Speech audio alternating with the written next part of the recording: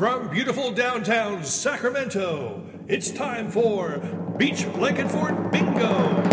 Beach Blanket Fort Bingo! Beach Blanket, Fort Bingo, Fort Bingo. Spaz has got a show when you really want to know what's going on. Yeah, yeah, yeah. Beach Blanket, Fort Bingo, Fort Bingo. Art and music, golden blue, and your favorite comics too. Grab a spot and settle in, 'cause it's high time we begin. Beach Blanket Fort Bingo Podcast. Yeah, yeah, yeah. It is I, Dr. Blood, and welcome to this special Halloween episode of Beach Blanket Fart Bingo. Dr. Blood, it's Beach Blanket Fort. Speaker, I told you not to interrupt me. I am hosting Beach Blanket Fart Bingo. Beach Blanket Fort No, Bingo. it is Beach Blanket Fart Bingo. Fort. Blanket Fort. Oh, shut up, you fool. All right, Beach Blanket Fort Bingo. There you go. Okay. Well, this is a very special Halloween episode, and our very own Putz interviews... It's Spaz. Spaz. Spaz, Putz, whatever. Our very own Spaz interviews Ed and Gavin from Midnight Syndicate. Very evil indeed. Well, they're actually kind of nice guys. So sit back and enjoy this very frightful episode of Beach Blanket Fart Bingo. Fort. Beach Blanket Fort Bingo. Beach Blanket Fort Bingo. Beach Blanket Fort Bingo Podcast. Beach Blanket Fort Bingo. Beach Blanket Fort Bingo Podcast. For well over 2 decades, dark music duo Midnight Syndicate have been creating their own brand of haunting music, which combines elements of classic horror films of the 30s up through the 80s. With influences from Bernard Herrmann to John Carpenter and Danny Elfman, Midnight Syndicate initially formed to create thematic instrumental albums that would take listeners to the darkest corners of their own imagination. They refer to these albums as soundtracks for imaginary films. Over the years, Ed and Gavin's music has been used for Halloween haunted attractions all over the globe, scaring hundreds and thousands of boils and ghouls of all ages. They've also branched out into recording soundtracks for horror films, board games, and even Dungeons and Dragons. Nearly 2 decades into their career, the duo now perform live annually during the Halloween weekend celebrations at Cedar Point in Ohio, the roller coaster capital of the world. Not bad for a couple of guys who turned a nightmarish idea into a dream. While their music is perhaps most popular during the Halloween season, Midnight Syndicate's albums are more than just seasonal fright fests. They can be listened to all year round. But why am I telling you all this? Maybe I should let Ed and Gavin speak for themselves. Ladies and gentlemen, I'd like you to meet Midnight Syndicate.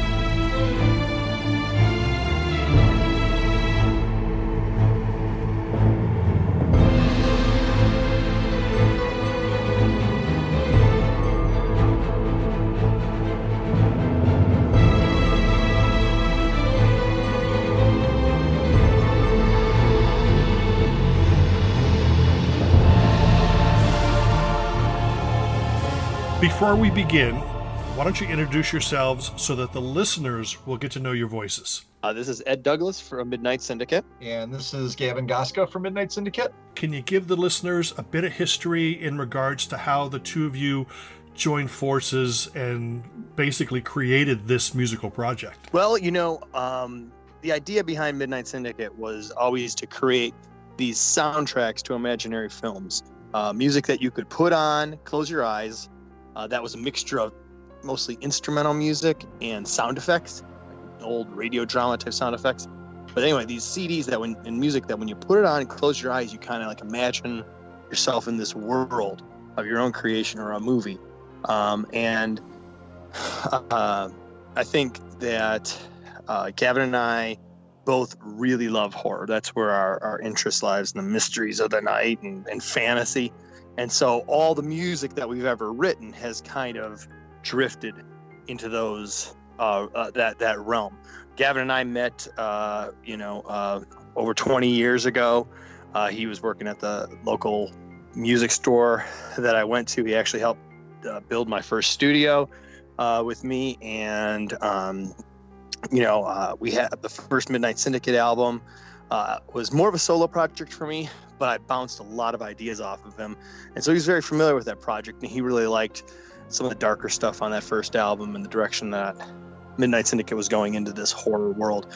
And when I heard some of the original music that Gavin was writing, I was absolutely blown away.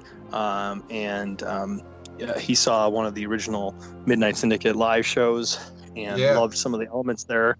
And, we got together. I remember seeing that show and asking Ed, afterwards, I said, hey, if you ever, you're looking for a partner to work together and write some of this music and stuff, because I just saw a lot of common ground between us on that with the horror themes and everything. I mean, it was actually a mixed show. It was equally comedic as much as it was horror based, but the horror stuff was kind of more what resonated with me and stuff. And it was probably like a couple months later that I got a call from Ed that said, hey, I got this thing I'm working on. You interested? And I'm like, yeah. And that turned into Born of the Night, and it just kind of went on from there.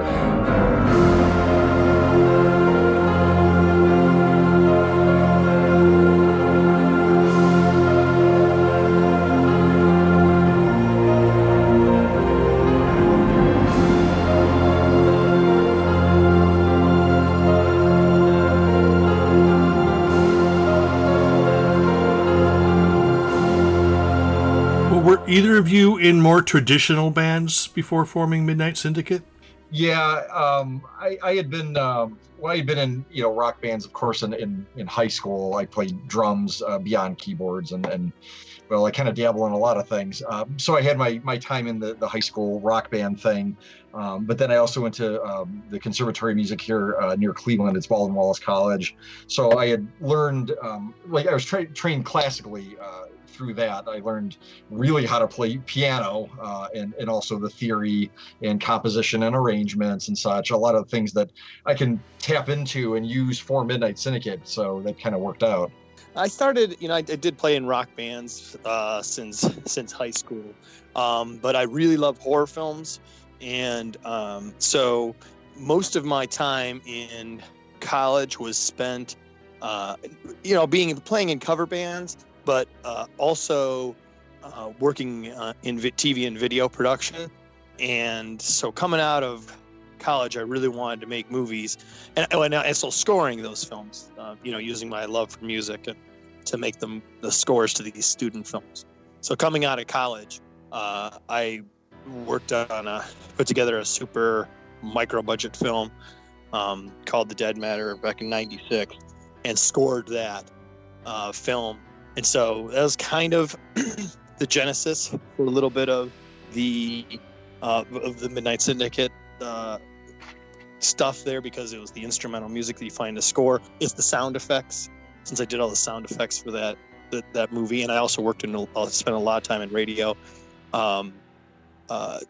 just developing sounds, and then that's why it was a natural progression for Midnight Syndicate, which was movie scores, a little bit of rock music, and sound design.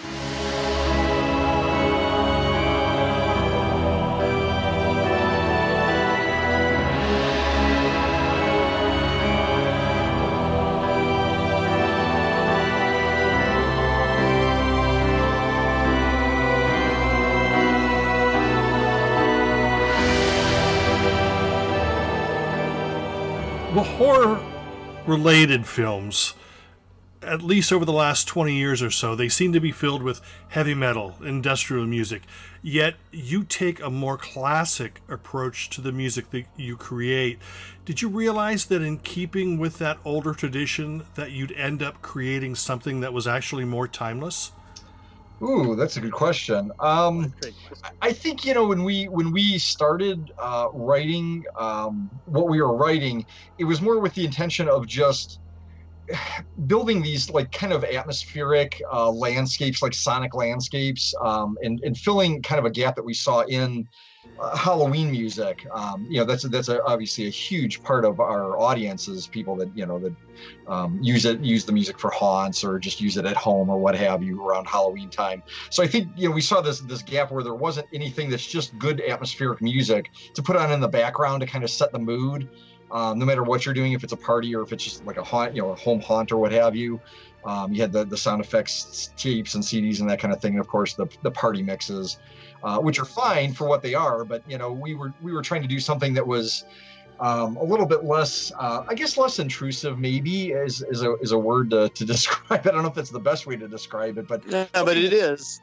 Yeah, I mean, something that just kind of helped you create an atmosphere rather than took your attention away to the point where it became the focus of you know, the listening experience.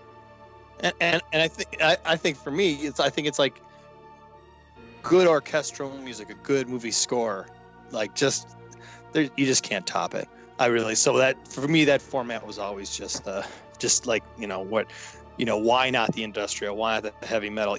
Though they both inspired us. I know Gavin's big fan of like Nine Inch Nails and though you prefer to be called like a pop industrial act. I love Sisters of Mercy, but we also find a lot of common ground. King Diamond, and for me, I love Black Sabbath. And so a lot of those formats totally influenced us. But I think for this project, just like Gavin said, we were trying to set an atmosphere. We were trying to take you to another world, and I think instrumental music can do that best. And I think that in just most cases, the classical orchestra can create that best bed that will not distract, but like really allow you to close your eyes and go. Horror/Halloween albums normally are filled, as you said, you know, cackling witches, howling wolves, thunder, ghoulish moaning, and all that. But what made you think that an album of mostly moody, atmospheric music without those effects would connect to an audience? You know, I mean, I think we just wrote what we wanted to hear. That was one thing that, I mean, I think I bought probably every one of those like low budget, you know, the cackling witches and all that. I used to love that stuff, and some of them were better than others. I mean, some of them weren't too bad. Some of them were like incredibly cheesy. But you know, having run through all of that and like trying to find something that was less about that, you know, less about the kind of over the top sound effects. I think that just kind of guided us into what we ended up doing musically. It was like, well, this is what I want to hear. This is kind of what I'm missing from the Halloween music landscape. So let's just do that, you know? Yeah, and it ties in better with the whole soundtrack to imaginary films like concept too, because I think, you know, just to run it that way, and to have it, you know, have it go that way.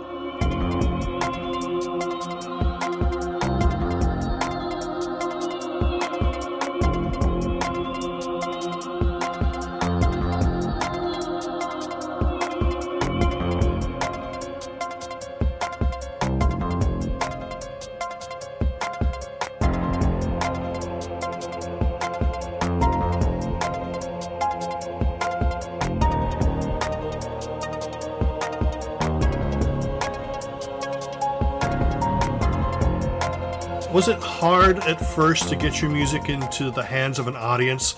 And has the internet been an asset in spreading the Midnight Syndicate gospel? Well, you know, the initial idea, it's interesting because the very first Midnight Syndicate album was mostly dark, but not all dark.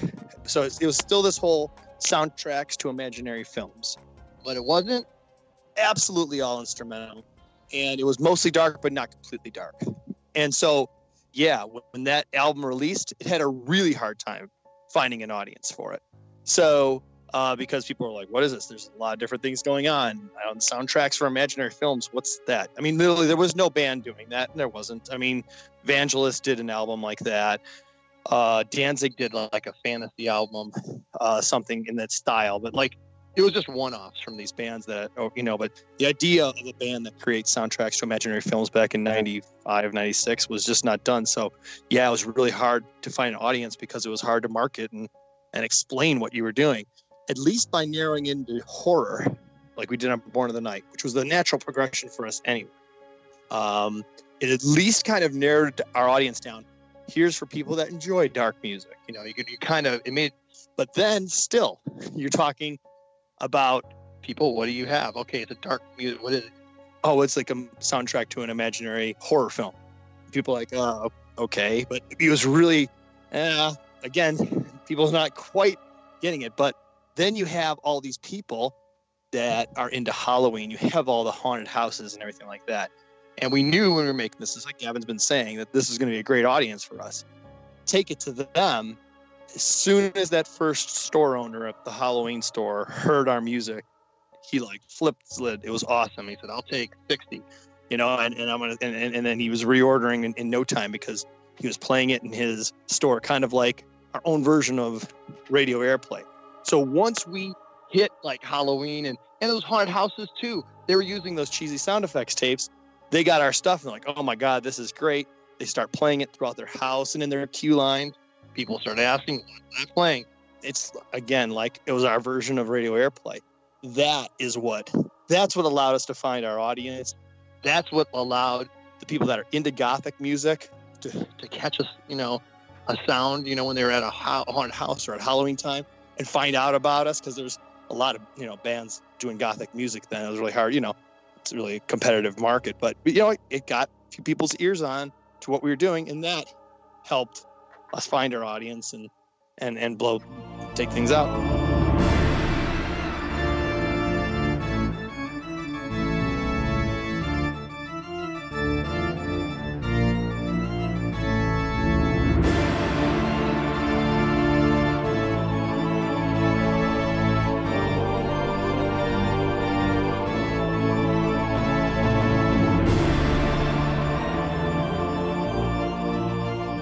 When you first started making your albums, were you imagining that your music would be used in haunted attractions? Yeah, I think we thought that was a possibility, but of course you never know how well it's going to do or if it's going to find an audience or what audience it's really going to find until you get it out there. And I remember the first big trade show that we went to out in Chicago.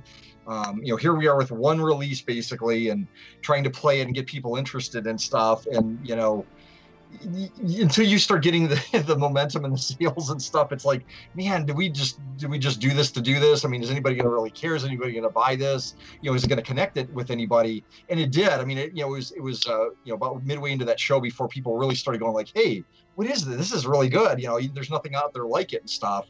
And I think that's when you kind of know, like, yeah, okay, we did it because we loved the idea and we wanted to see it happen, but there is that audience. I mean, it was kind of like the proof was there then suddenly, It was a big, it's a show called Transworld, and it's in Chicago. And back then, it was the Halloween show for all Halloween retailers. So anybody that sold anything Halloween related went there. But additionally, right alongside them was every haunted house owner from any major haunted house, because that's where you would go get your props for the next year. So it's a huge show. It still is, though it's more focused on haunted houses now. But back then it was the Halloween show, just a huge show. And so we'd have a store owner come by and listen and like, oh yeah, oh, this is really cool. But then the haunted house seminars were right on our aisle, right in the far back. We were far back corner, but all these haunted houses were filing in to go to their seminars. And as they were walking by, they heard it. And just the look on their faces was something that we'll never forget, because, yeah, just like Gavin said, it was at that moment when, these people are reacting so strongly to your stuff. And people from parks, people from like Universal Studios and the Cedar Point and all the big amusement parks are saying the same thing that the other, haunted houses are saying. You just like, oh, I think we hit upon something, and that it was at that moment that you're like, okay, let's do this.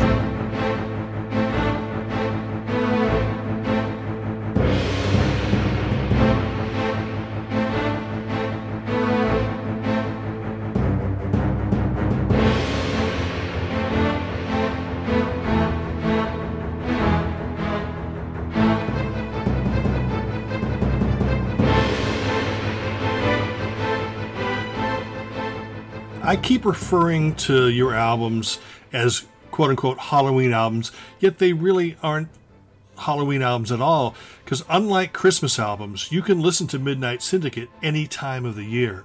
So has the Halloween connection been a difficult hurdle to overcome in regards to selling your music throughout the rest of the year?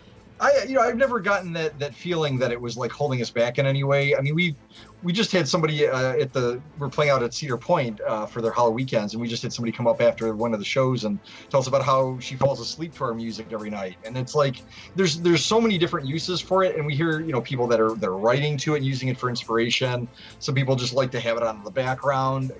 It was kind of like that from the beginning. I mean, we had a lot of gamers start to use it. Even though we weren't billing it as a gaming soundtrack, a lot of people just kind of like took to that use for it because it lent itself well to it. So I don't think that's been kind of one of the nice things is we weren't really slotted into one genre or one specific application to the exclusion of everything else. It's not like it's, like you said, just Halloween music where, suddenly November hits and you're like, I'm not going to listen to it anymore. It's really just for Halloween. I mean, you may listen to it in the middle of December. You may listen to it in the middle of June. It's whatever strikes your fancy and stuff. And I think it works well no matter what. That's our goal. Our goal is to write, it still comes, the goal has never changed, to create these soundtracks to imaginary films. So just that, it just seems that for a good portion of the year, everybody has a dark side they like to explore, and it happens to be Halloween. So suddenly your exposure just jumps up 10, 20, 30 fold. But the music is written for people to enjoy year round, even if it's just people that it doesn't matter if they just like it for a month or the whole year and stuff like that. It's written for all year round. We haven't really, it's only been a good thing for us, the Halloween thing. I mean, every once in a while Halloween music has a bad reputation. Even now you say Halloween music and people are like, well, what's that? They still think those cheap sound effects. So if anything, we've had to overcome that negative stereotype that was out there. But that is literally the only thing. And once they hear our stuff, usually pretty quickly they realize this isn't what they maybe what they thought it was, and we're good to go.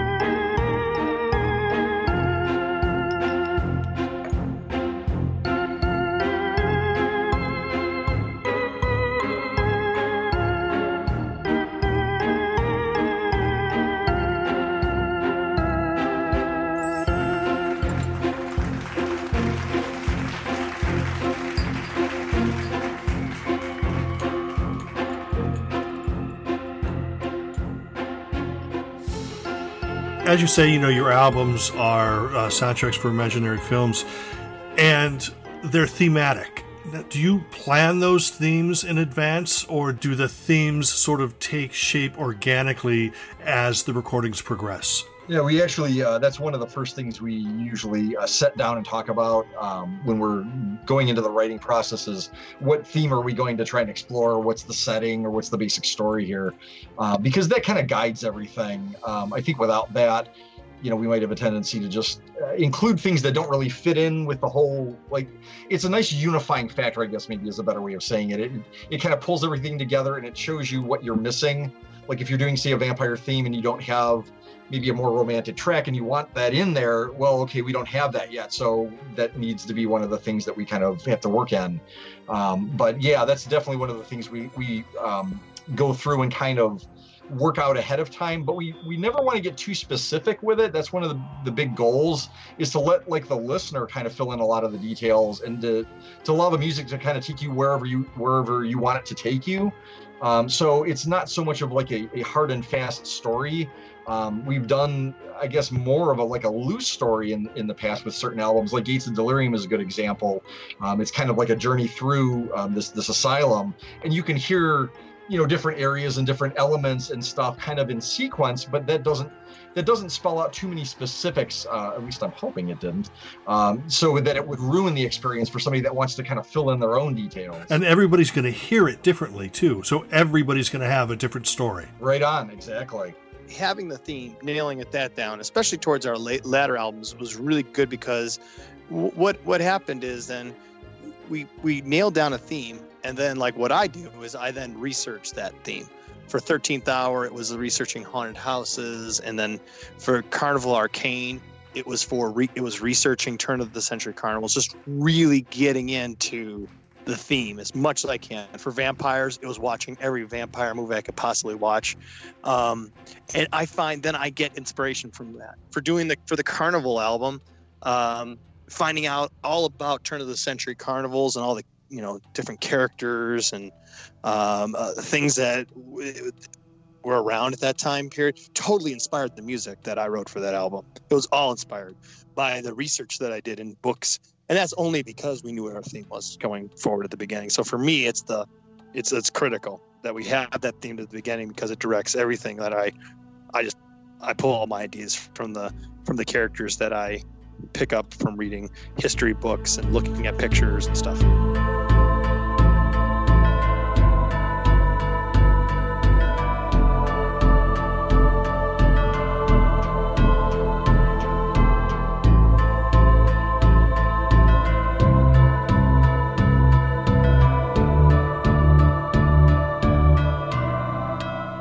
Well, what steps do you take to ensure that focus and make sure that you're in the right frame of mind throughout the recording of the project? We bounce things between each other. Like we'll talk about our themes. We'll come together and see, where each one of us is going, and what, characters or what, scenes we want to set for a particular theme. And then after that, it's literally about going and writing and then bouncing things off of each other. And that's what keeps us locked together, because I'll bring something in and Gav's like, yeah, that's great. Or maybe that's, this is more not giving me quite the same feel that we're going for it. And often that's where the collaborative process really kicks in, and the compromising and just kind of finding that, unified sound that's just back and forth. It could be changing a few notes in the song, or changing an instrument, something that's simple. But that's where the back and forth is key. Are there Midnight Syndicate brawls in the studio when you can't agree? Surprisingly, there really aren't.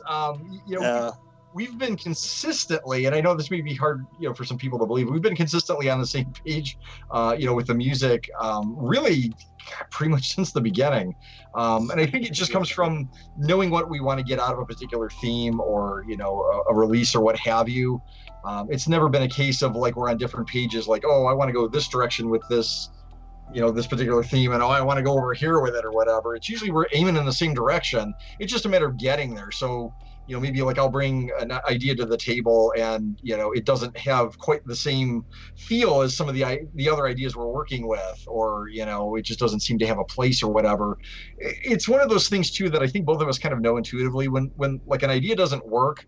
You kind of know it. I mean, it's not like a case of, well, I need to use this idea and that's the way it's going to be. I mean, it's never like that. It's always like, yeah, you know what, I can hear what you're saying. I didn't hear that at first, but it does sound a little kind of fantasy instead of horror based or what have you.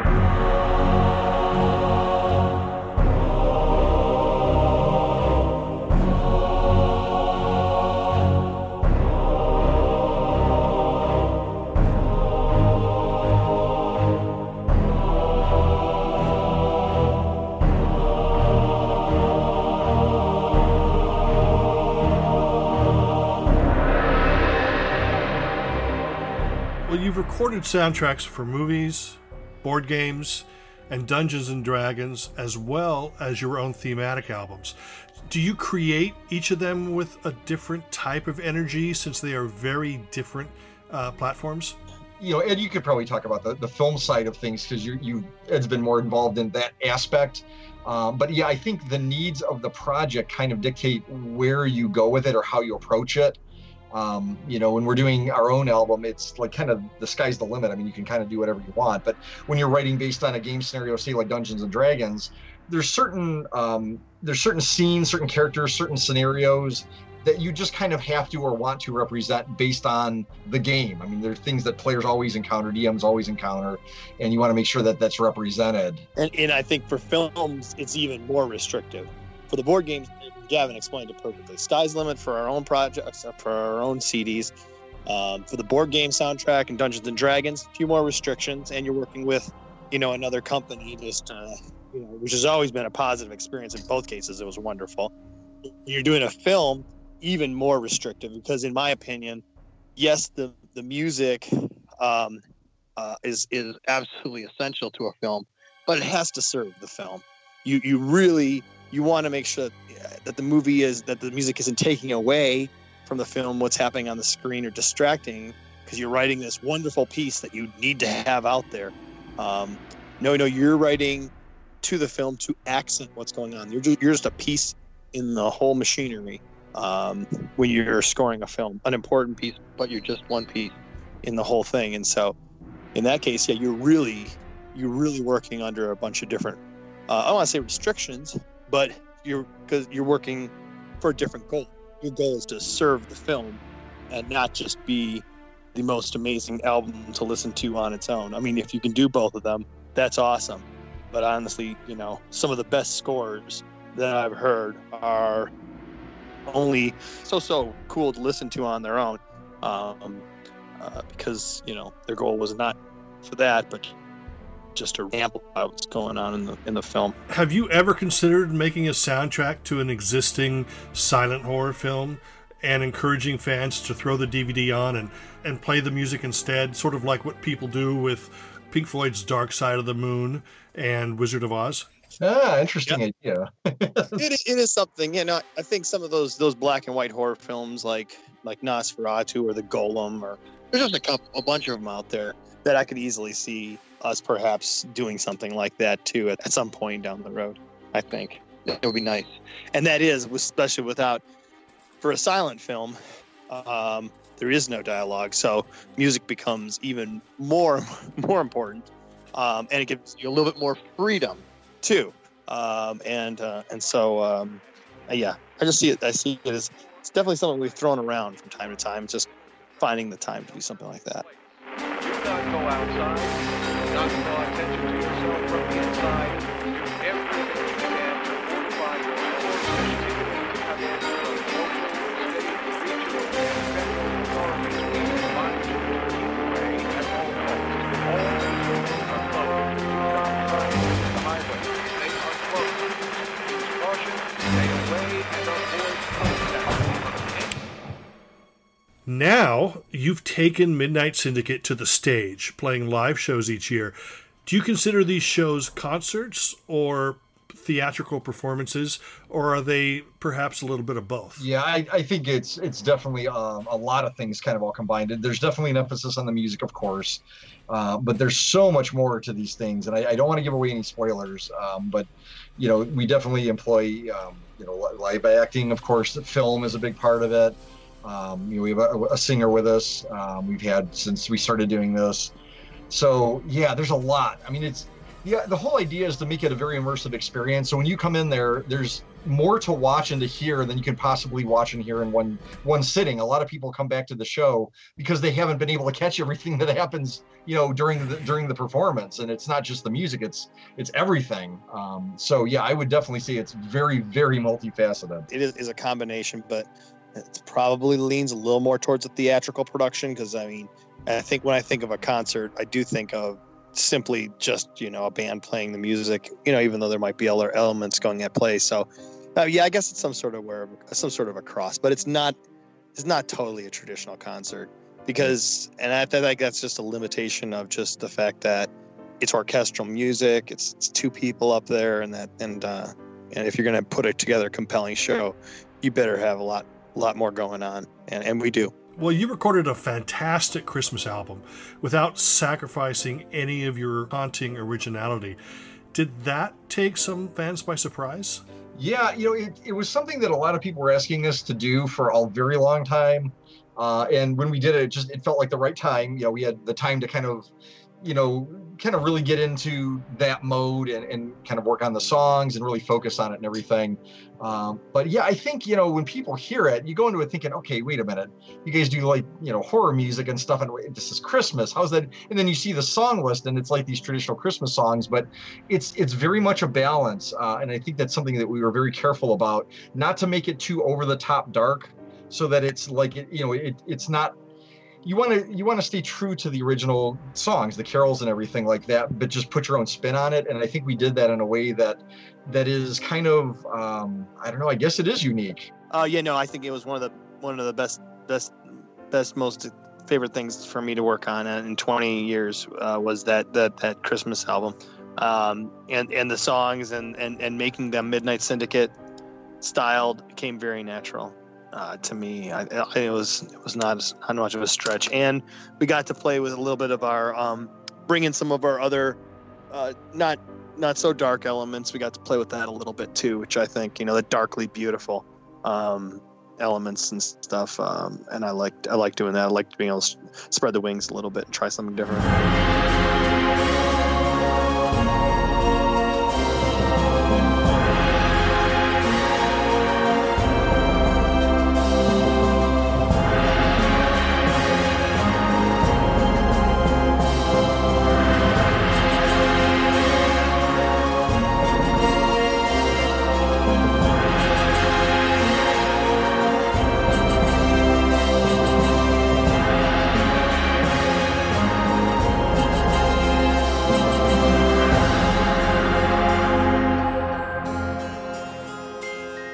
Now, with all the work you've done in the past on all these different platforms, is there anything left that you would still love to do?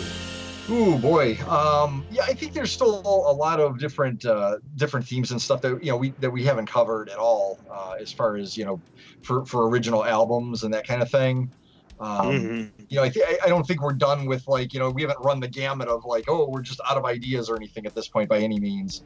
So I think there's a lot more creativity to be had and to be explored through that. Yeah, absolutely. And maybe someday a live orchestra performing our music. That's probably on my bucket list, I think. Well, what's next for Midnight Syndicate after your run of live shows? That's a good question. Honestly, we're so focused on the shows right now. You never know, too, because, there's the chance that, if Cedar Point wants us back again, we won't even hear anything about that until probably early next year. So that's kind of, it gets into more of a waiting game, okay, where are we at with that and that kind of thing. And, there's always the chance to do another album, of course. So I don't know. I think we're kicking around in a lot of things and just open to, whatever possibilities happen. What's the audience reaction been like? Oh, phenomenal to the shows. It's really, really fun to hear them responding to certain elements of the shows. And again, I'm not going to give anything away, but when you get that feedback when you're on stage, that they were either scared or startled by something, or that they really enjoy something, or that they got a reference, that maybe refers back to something we did in the last show or the original show, it's really cool. I mean, it's hard to explain that. And I think it seems like a lot of people digging the new one too. I think that's always cool. You always want to be trying to produce the best stuff that you've done, or push yourself. Everybody's gonna have their own favorites, but an awful lot of people are saying this is the best show that we've done. And we like the other two, and so did Cedar Point and the audiences. So that makes you feel good, maybe doing some things better, as you go along. It's always good. Where can listeners find out more information on Midnight Syndicate and purchase your music? Well, midnightsyndicate.com is our website, and of course we're on Facebook and Twitter and Instagram. We're very active on Facebook, so if you're on Facebook and you like Midnight Syndicate, that's great. We also have a YouTube channel, which now has, for most artists, has the music. You can come listen to it, see what you think. We're also on Spotify as well, so lots of places now for people to go check out. And there's so much music, 20 plus years of doing this. We have a lot of albums, and we cover a lot of different themes, and as you said, we have the thematic albums that we write, our bread and butter, and then we have these soundtracks that we do for the games, and even a few movie soundtracks in there for good measure. So lots of just music for people to explore, and we hope they will.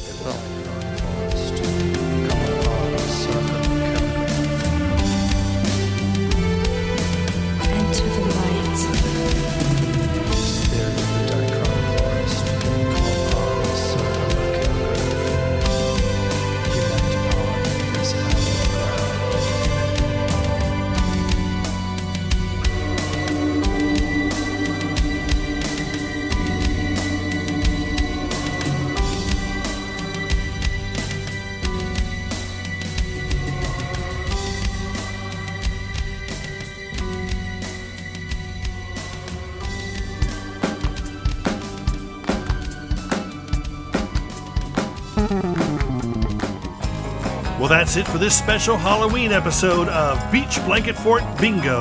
I'd like to thank Ed and Gavin from Midnight Syndicate for stopping by. And I'd like to thank you for hanging out with us here at the Blanket Fort. Remember to like, comment, share, and subscribe. And to tell your friends about Beach Blanket Fort Bingo. Smell you later.